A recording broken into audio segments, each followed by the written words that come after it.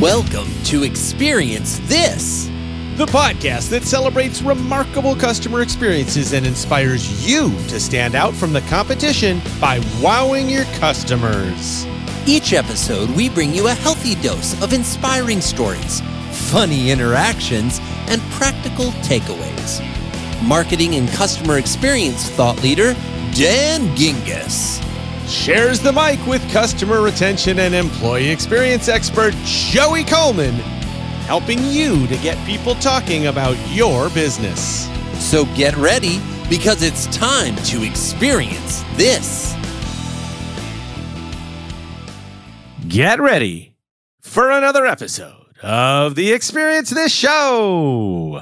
Join us as we discuss making your website available to all customers, focusing on the little things to bring out creativity, and a restaurant known for its Instagram page? Accessing, innovating, and signing. Oh my! Sometimes a remarkable experience deserves deeper investigation. We dive into the nitty-gritty of customer interactions and dissect how and why they happen. Join us while we're dissecting the experience. When I was the head of digital customer experience at Discover Card, I learned a lot about website accessibility. Now, this is the process of making a website accessible by people with various disabilities, including blindness, deafness, physical disabilities, or even sensory issues. It was a significant challenge because it required a lot of resources, including people who were intimately knowledgeable with the requirements that are both from the Americans with Disabilities Act and something called WCAG, the Web Content Accessibility Guidelines. We also had to have people who could test the coding to ensure that it worked on accessories like screen readers. Have you ever worked with a screen reader, Joey? You know, Dan, I have. I would say I've seen one in action. And a screen reader is pretty much what it sounds like for those of you that haven't seen a screen reader. It reads the text that's on a screen to the user. But not every website follows a linear path from top to bottom, so it can take some careful work to make sure that the reading is actually accurate. Exactly. If it bounces around the page, it can be really confusing to somebody who is not able to read it. So anyway, I was introduced by a client of mine to a company called Accessiby, which essentially takes all of the manual work out of coding for accessibility and instead uses artificial intelligence and literally just a couple of lines of code to make an entire website completely accessible. Now, I'm really excited that we have a recording here from Michael Hingson, the Chief Vision Officer for Accessiby. Michael, who is blind, was a user of Accessiby's technology before he went on to work for the company. Let's hear from him now. Hi, I'm Michael Hingson, Chief Vision Officer for Accessiby. I first really became aware of and had some interactions with the concept of artificial intelligence when I was working in the mid-1970s with the National Federation of the Blind and Dr. Ray Kurzweil to develop and market the Kurzweil reading machine for the blind. That was a machine that literally could read any printed page and convert what it read to voice. What was interesting about the machine was that the more you read of a document or the more you used the machine, the better it became at reading documents. It actually learned, and that was the AI part. Over the years, I've kept up with artificial intelligence and recognized its value and the visionaries who are bringing it into our world. In October of last year, I had occasion to go to a website that had this new program I had never heard of before called Accessiby on it. And what the systems told me when I went to the website, my screen reader, the software I use to understand what is on a website, the screen reader said, put your website browser in screen reader mode by pressing Alt-1. That was intriguing to me. I had visited this website many times before, found it to be a little bit too hard to use efficiently, like a lot of websites that were not accessible. But when I pressed Alt-1, suddenly this website became very accessible to me. I was intrigued and began to look into where'd this come from? And I discovered that there was this company called Accessiby that actually created a system that would make websites a lot more usable and functional than they otherwise might have been, and that they weren't doing it through manual coding, but rather using the whole concept of artificial intelligence to analyze the content of a website and create something that's called an overlay that would actually interact with my web browser and the web browsers of other persons with disabilities and do things that were necessary to make those websites usable for all of us. For blind people with screen readers, it enhanced the whole issue of being able to read menus, even to the point of analyzing images within menus and within websites. Menus definitely became easier. Shopping carts became easier to use on websites with Accessibility. Tables were much more usable. In general, the websites became more accessible because of artificial intelligence. I started investigating the company and found this is a pretty fascinating thing. And as I did more investigating and reached out to the company, suddenly I found myself earlier this year being offered the position of Chief Vision Officer, person to help really bring Accessibility into the marketplace of consumers in not only the United States, but the world. And here we are today. The fact of the matter is Accessibility works. It truly makes websites a lot more functional than they otherwise might have been. And the neat thing about Accessibility is it's very scalable. Very easily, with just a few lines of coding, one or two, you can take most websites and greatly enhance their usability by me as a blind person and other persons with disabilities. That is really wonderful. Artificial intelligence is with us, it's going to be with us, and it definitely enhances our lives in so many ways. And for me and other persons with disabilities, Accessibility is a great example of that. Wow, that is so cool, Dan. You know, I've actually had the opportunity to hear Dr. Kurzweil speak on several occasions, and he talks about the Kurzweil reading machine that he created. So it's interesting to hear kind of the rest of the story and how that actually gets used out in the world. You know, we've talked several times on this show about businesses that are purposefully accessible, like it's part of their drive and their mission. And I'm reminded of our story about Pizzability. Oh, you mean season 4, episode 82. Yes, I was not sure what season or episode that was, but yes, you are correct. Pizzability is the pizza restaurant in Denver, Colorado that specifically caters to people with a variety of challenges, sensory deprivation challenges, you know, blindness, a variety of different things. And they also hire folks that also are dealing with a variety of challenges to be part on their staff. And then there's the Starbucks that's right near Gallaudet University in Washington, D.C. And what that we talked about them in season 2, episode 42. Okay, this is getting a little scary, Rain Man. I mean, Dan. What can I say? I got skills when it comes to naming episodes. You do have great episode reference abilities. But anyway, those are some examples of the entire experience being predicated on there being customers who are facing a variety of challenges or might have a variety of disabilities. And I want to note that we're using the word disabilities here in the same spirit that Michael used it in his earlier segment that we shared. But what makes this so interesting is that it takes businesses, or at least their websites, that are not predicated on accessibility and instantly makes them accessible. I'll bet you wish you had something like this when you were at Discover, don't you, Dan?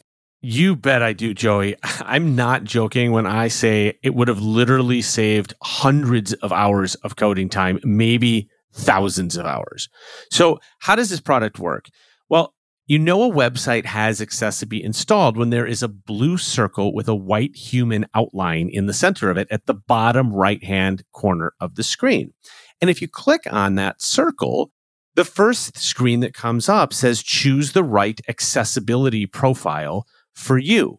So examples of accessibility profiles include a seizure-safe profile, which eliminates flashes and reduces color, a vision-impaired profile, which enhances the website's visuals, a cognitive disability profile, an ADHD-friendly profile, a screen reader profile for blind users, and even a keyboard navigation profile for those that have motor challenges.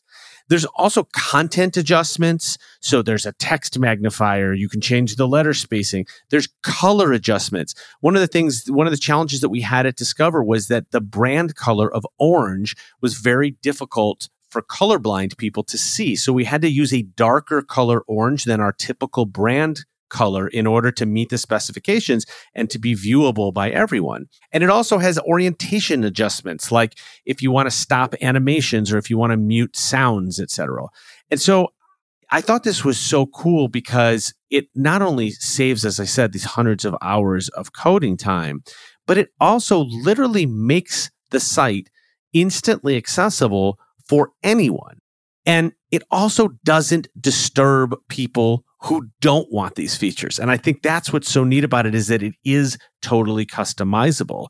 One more thing I'm going to say, Joey, and then I really want to hear your reaction, is my feeling on making a website accessible, even when I did have to spend hundreds or thousands of coding hours, was that generally speaking, an accessible website is a better experience for even the people that don't need it to be accessible.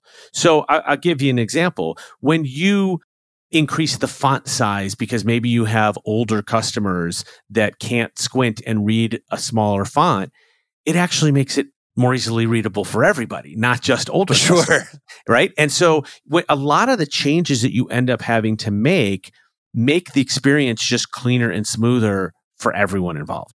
Yeah, I am absolutely fascinated by this. You know, there was a period of my life where I actually built websites. It's a long story, but let's just say when I was in college, I convinced the computer science program to create an independent study class for 8 credit hours where I would teach myself how to code in HTML. And if I built a website, I would get an A. Let's just say those 8 credits of A were very useful to my GPA. But having built dozens, if not hundreds, we're probably north of hundreds at this point, of websites for clients and customers when I had my ad agency. What's interesting here is, you're right, these are incredibly complex things to factor in.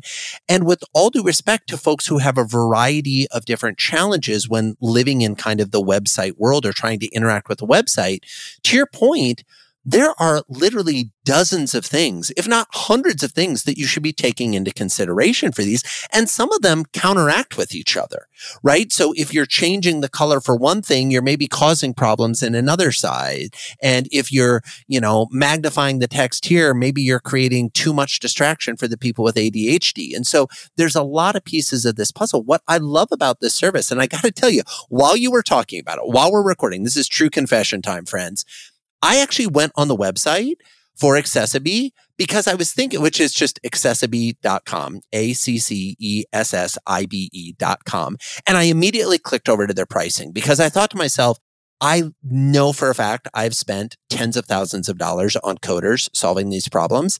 Their standard package for websites under 1,000 unique pages, which, let's be candid, is probably most organizations' websites, is $490 a year. This, at the time we're recording this, this is a no-brainer. I can't believe how complex and comprehensive this offering is, yet how inexpensive it is. And it sounds like easy to just install the code on your site and you're good to go. I know. And that's why I loved this as well, because it is literally plug and play, and it transforms the site into being usable for anyone and everyone. So what's the takeaway here? First of all, it is not only the law in the United States, but also the right thing to do to make your website accessible to all customers. I mean, after all, we don't want to turn down anybody who wants to pay us money, right? And so if somebody wants to come to our website, we should make sure that it is available for them. But I think this takes it a step further by really taking a look at all of the different challenges that people may have while surfing a website, and B, making it so much easier for companies to install this. And, we didn't talk a lot about the artificial intelligence part, but that's really helping in terms of how it adjusts on the fly. If you say, okay, I want the no seizure mode, it looks at your website and adjusts it on the fly using AI. It's really intelligent and really, really impressive. So definitely check out Accessiby. And let's just keep in mind, folks, it's important in every aspect of our business to make sure that we too are accessible for all of our customers. We're excited to give you an overview of an important book you should know about. as well as share some of our favorite passages as part of our next book report. So this week's book report is by Josh Linkner. He's an innovation keynote speaker, a 2-time New York Times best-selling author, and actually was a jazz guitarist before he got into the speaking business. And I know we both know him or have interacted with him, Joey. Or shared the stage, as they say in the speaking world. Yeah, I had the chance to speak at an event where I got to see Josh talk. Fantastic job. Super excited for this book. Yeah, so his newest book is called Big Little Breakthroughs: How Small Everyday Innovations Drive Oversized Results. And it actually just released last week, so literally hot off the presses. Would you even say innovative in that regard? Indeed. I couldn't resist. I'm sorry. Let's go straight to Mr. Linkner for an overview of the book. Josh, take it away. Hey, Dan, my new book is called Big Little Breakthroughs: How Small Everyday Innovations Drive Oversized Results. And the whole thing is helping everyday people become everyday innovators. You know, the pressure to generate big ideas can feel overwhelming. We know that bold innovations are critical in these disruptive and competitive times, but when it comes to breakthrough thinking, we often freeze up. Instead of shooting for a $10 billion IPO or a Nobel Prize, the best innovators focus instead on big little breakthroughs, small creative acts that unlock massive rewards over time. By building a daily habit of creativity, organizations and individuals not only enjoy a high volume of small wins, but the daily practice of micro innovations is the fastest route to discover the massive breakthroughs that all of us seek.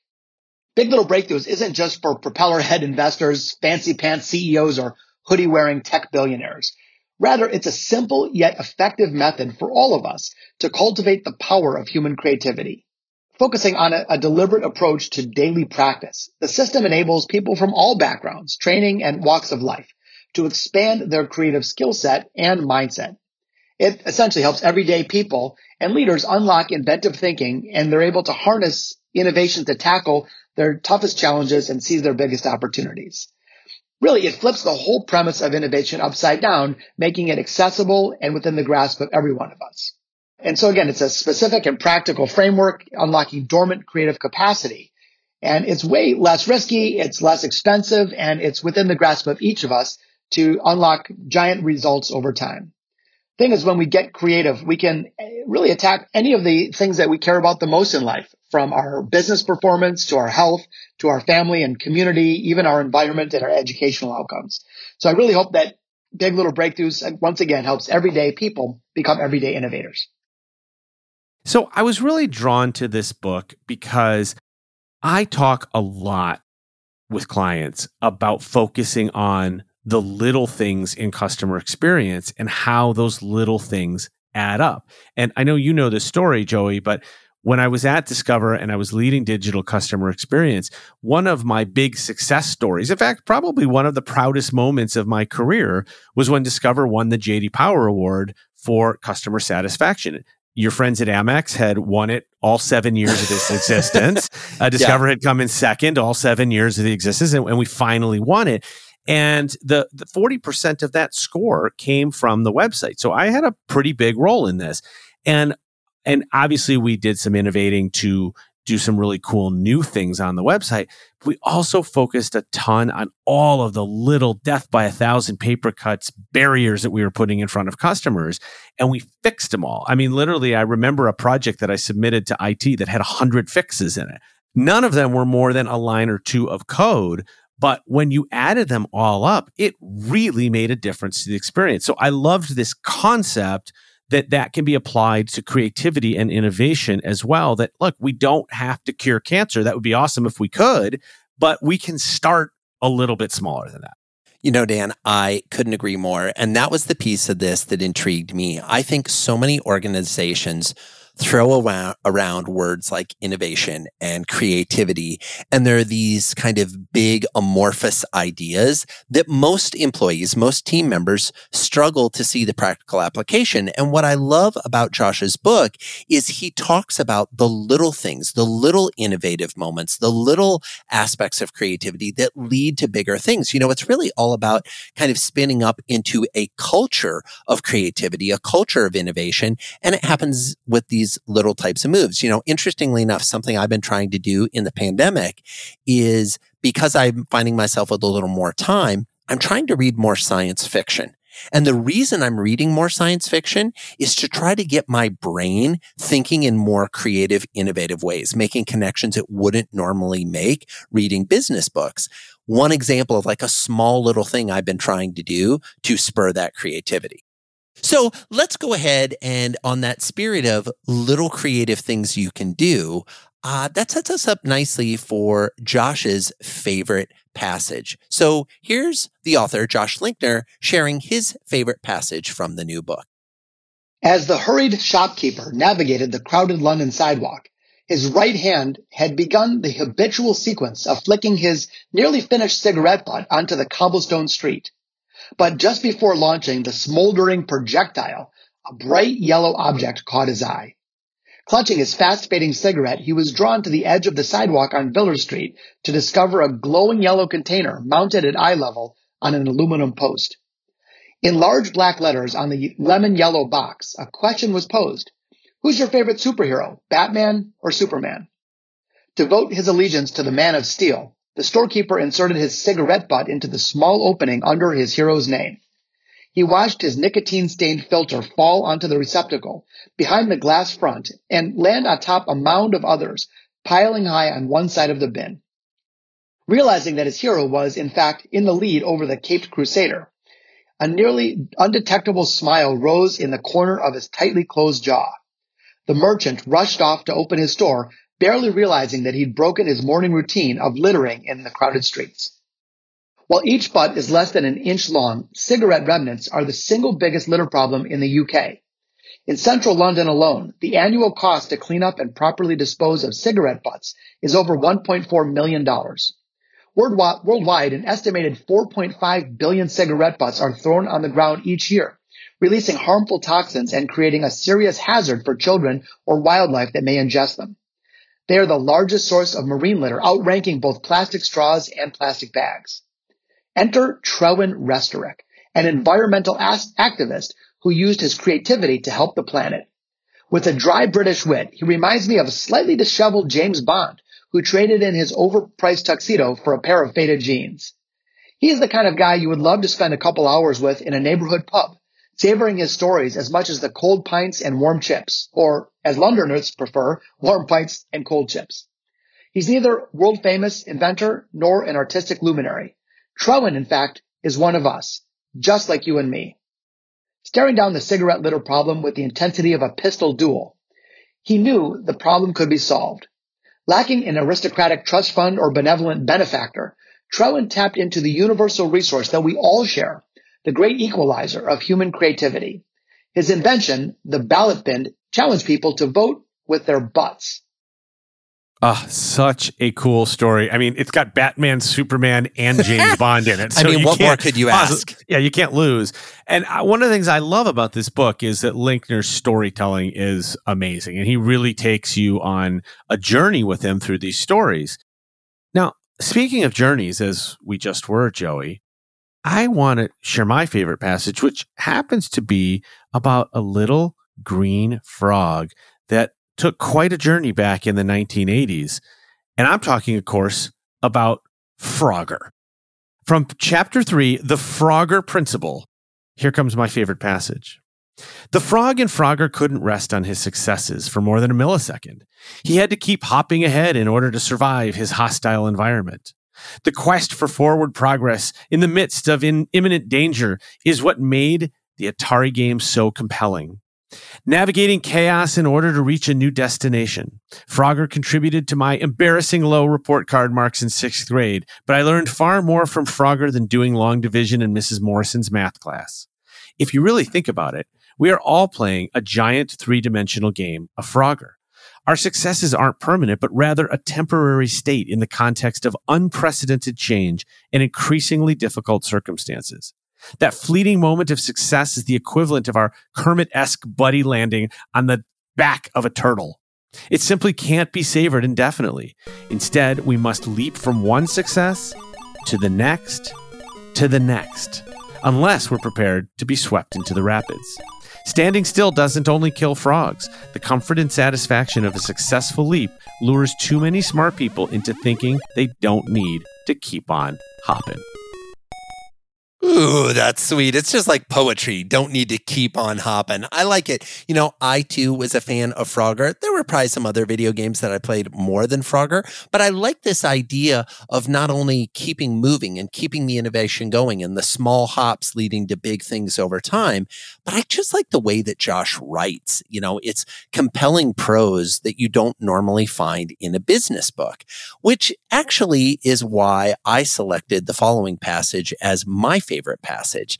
Now, this comes from part 2 of the book, which is called The 8 Obsessions of Everyday Innovators. And obsession number 1 is fall in love with the problem. And I quote, "As his frustrations boiled over, Chad Price reached the breaking point. His legs were numb from sitting in the worn plastic seat for nearly 2 hours. Yet there were still 16 people ahead of him on the list. The pale fluorescent lighting was making his eyes water amidst the angry flare-ups of other customers impatiently waiting their turns. 2 rows over, the 4-year-old was having yet another temper tantrum, while the large man to his left sloppily gobbled down a ham and cheese sandwich. From the blistering stale air to the lingering smell of overheating photocopy machines, the soul-sucking experience was all he could take. We've all had the painful experience of waiting at the dreaded Department of Motor Vehicles, consistently ranked as the #1 worst customer experience in endless Hall of Shame reports. Even ahead of budget airlines and cable companies, most of us would rather get a root canal than to have to suffer through a visit to the DMV. And Dan, guess what? The story goes on to tell how Chad, are you ready for this? Decided to open his own DMV, making customer experience a competitive differentiator." Wowzers, his own DMV, like just what I've always wanted. I loved that story. DMV.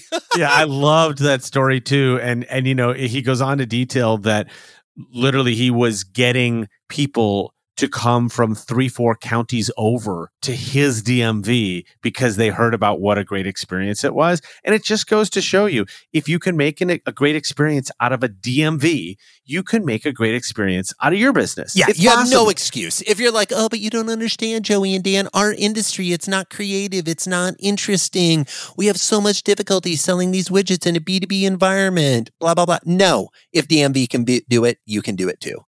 Absolutely. And I think a lot of B2B companies can be more exciting than they are. There is no law that says that you have to be boring. That's not written anywhere. Please stop accepting that B2B equals permission to be boring. It doesn't. Exactly. So, hey, everyone, pick up a copy of Big Little Breakthroughs, How Small Everyday Innovations Drive Oversized Results by Josh Linkner, and start thinking creatively about how the little things can really add up to big change. Almost everyone has interacted with chatbots, but all too often it's been a bad experience. In Mythbusters, presented by Solvvy, we explore a common myth about CX chatbots and see how the right technology can create a positive experience every time. Today's myth about chatbots: they don't keep customer information safe. I think you'll agree, Joey, that your company and customer data is not only sensitive information, it's absolutely sacred. And they're trusting you with it. So you might be concerned that putting a chatbot on your website or in your app could potentially expose your users to some level of privacy risk. Is a chatbot going to track and store customer data? And not to be paranoid here, but is Big Brother watching? Well, the reality is that the top chatbot platforms are highly secure, But make sure you do your homework because there are some real pretenders out there. Now, in most cases, chatbots should not require access to personally identifiable information, PII, to provide immediate answers or support for customer questions. In cases where information is being accessed or stored in a client dashboard, for instance, your chatbot platform needs the right security policies, procedures, and safeguards to protect and secure that data. The best chatbot platforms already have the proper security certifications and can redact sensitive information where needed to add another layer of privacy. In other words, the right chatbot platform should have everything you need already in place so that privacy and security concerns won't keep you up at night. That sounds like a big little breakthrough in chatbot technology. Yeah, see what I did there? I did see what you did there. It's good to know that at least some of the chatbots out there have made this a high priority. And that's another myth busted. Thanks to our friends and podcast supporters at Solvvy, the next gen chatbot. Learn more about the fantastic folks at Solvvy on their website, Solvvy, SOLVVY.com.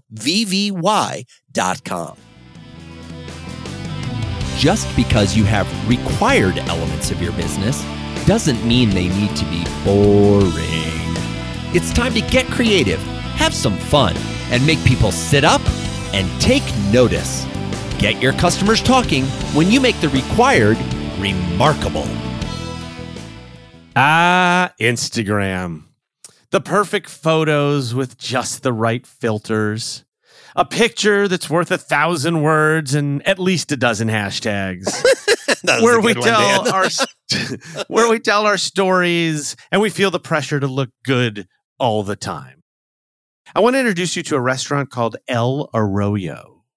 It's a Tex-Mex restaurant in Austin, Texas. Now, they serve tacos, burritos, fajitas, and other Mexican fare. But what they're actually known for is their letterboard sign outside of the restaurant. Wait a second. They're known most for the letterboard sign that you see before you even sample the food. Yeah, and actually, if you go onto Yelp, their average is about 2.5 stars. It's not not the greatest reputation in terms of the reviews. And what's fascinating is almost all the reviews, people either love it or hate it. It's like 5 stars or 1 star. In many ways, that's great. That's what you want. You either want people to love you or hate you.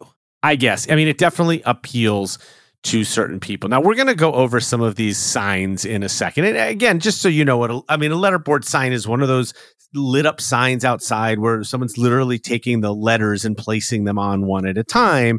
And, they have some funny ones, some snarky ones, what have you. They even have a gift shop full of memorabilia from their sign. So they have an ornament that you can get. They have a poop jokes toilet paper. They have hand sanitizer with one of their signs on it, candle that you can get. So this has really become their thing. And I want to explain before we get into the signs why this is a required remarkable segment. And it's because a lot of companies feel that social media is a required part of the business. And in many ways it is. We should be present for our customers. But it doesn't mean that we have to talk about our products all the time or that we have to try to sell people on stuff. And one of the neatest things about the El Arroyo Instagram page, which, by the way, if you want to find it, it is El Arroyo. That's for those that don't spell Spanish. It's ELARROYO_ATX, which is Austin, Texas. What's so interesting is there's nothing on the Instagram page about their food. It's all about these signs, right? And by the way, they have 423,000 followers on Instagram. That's a few more than I have. Just a couple more than me, yeah. For a restaurant, a Tex-Mex restaurant in Austin. Hey, let's get to the signs. Let's get into some of these signs. These are great. So I got to say, there's one here that I absolutely loved, and it made me, it's rare when you're on Instagram to laugh out loud. This is one that I saw it, and I just started laughing out loud. Okay, here's what it says. If you say gullible really slow, it sounds like orange. Wait, seriously? Not at all. But everybody who reads that is going to go, gullible. Gullible. I love it. I absolutely love it. This one. There was one. Remember, it's a Tex-Mex place. It says, what if you pronounced female like tamale? Would that be Because famale? they're spelled the same, They're right? spelled the same. They've got the same last 4 letters. A funky English language. Yeah, I love it. There's also this, talk about newsjacking or taking a story that's in the news and putting it into your branding. I thought this one was good. We really missed the boat on our Suez Canal joke. Exactly. Right? Yes. One that I particularly thought was memorable, because I love bathroom humor, is if you see a toilet in your dream, do not use it. It's pretty good advice. So good. So good. And then occasionally they do put things that are semi-relevant to the restaurant, right? So one that says, nachos are just tacos that don't have their life together. Exactly. Or I'm just doing my part to conserve water by drinking margaritas. Nice. I mean, these go on and on. This Instagram page goes on forever. And almost all of these, I just love them. There's no bad ones in there. And so what can we learn from this? Well, first of all, you've heard me say on this show and elsewhere many times that I love signage, because I think signs, especially outside of a place of business, are really the first piece of communication that you're going to see. It's like the experience before the experience, right? And there is no reason, as we said in the last segment, there is no reason or no law that says that your sign has to be boring. And in fact, when your sign is interesting and entertaining, it gets people to stop and come in. Now, what if you don't have a physical location? That's okay. You might have a website or a mobile app or some other form of communication in which you can have some fun. And I believe, and we've talked about this on the show too, that this extends to every piece of communication: contracts, invoices, welcome letters, thank you notes, whatever it is. We can have some fun and show some personality and become the El Arroyo of our business. Thanks for joining us for another episode of Experience This. You're the best listener ever. And since you listened to the whole show, yay you!